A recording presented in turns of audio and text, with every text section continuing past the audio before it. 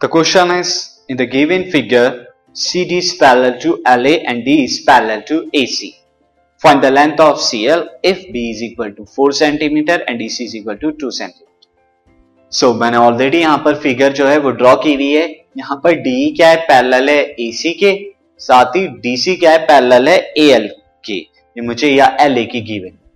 In triangle ABL, ABL के अंदर आप अगर देखें CD is parallel to LA given है.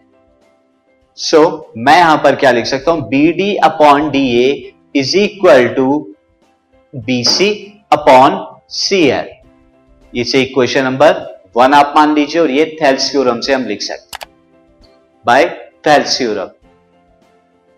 नाउ अब आप क्या देखिए, इन ट्रायंगल ABC में, नाउ इन ट्रायंगल ABC में आप देखिए यहां पर D is parallel to AC है जो मुझे गिवन भी है.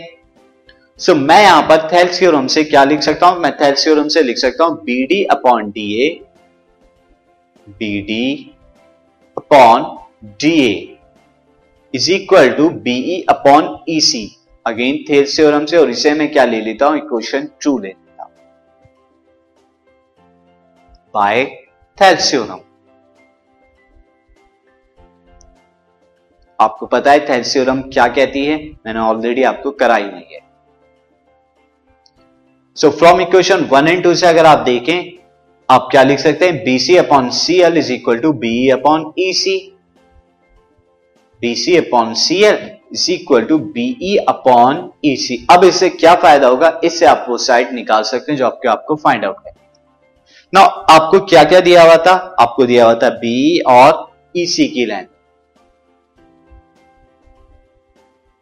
So this BC, BE plus EC, BE plus EC ये कितना है, BC के बराबर है. Upon CL is equal to BE upon EC.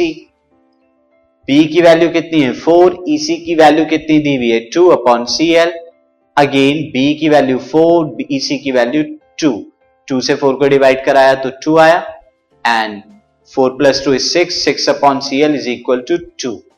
तो 2 से 6 को डिवाइड कराया 3 आया, तो CL is equal to 3 centimetre. यही हमें फाइंड आउट करना था.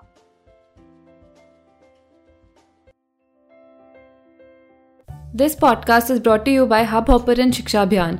अगर आपको ये पॉडकास्ट पसंद आया तो प्लीज़ लाइक, शेयर और सब्सक्राइब करें, और वीडियो क्लासेस के लिए शिक्षा अभियान के YouTube चैनल पर जाएं.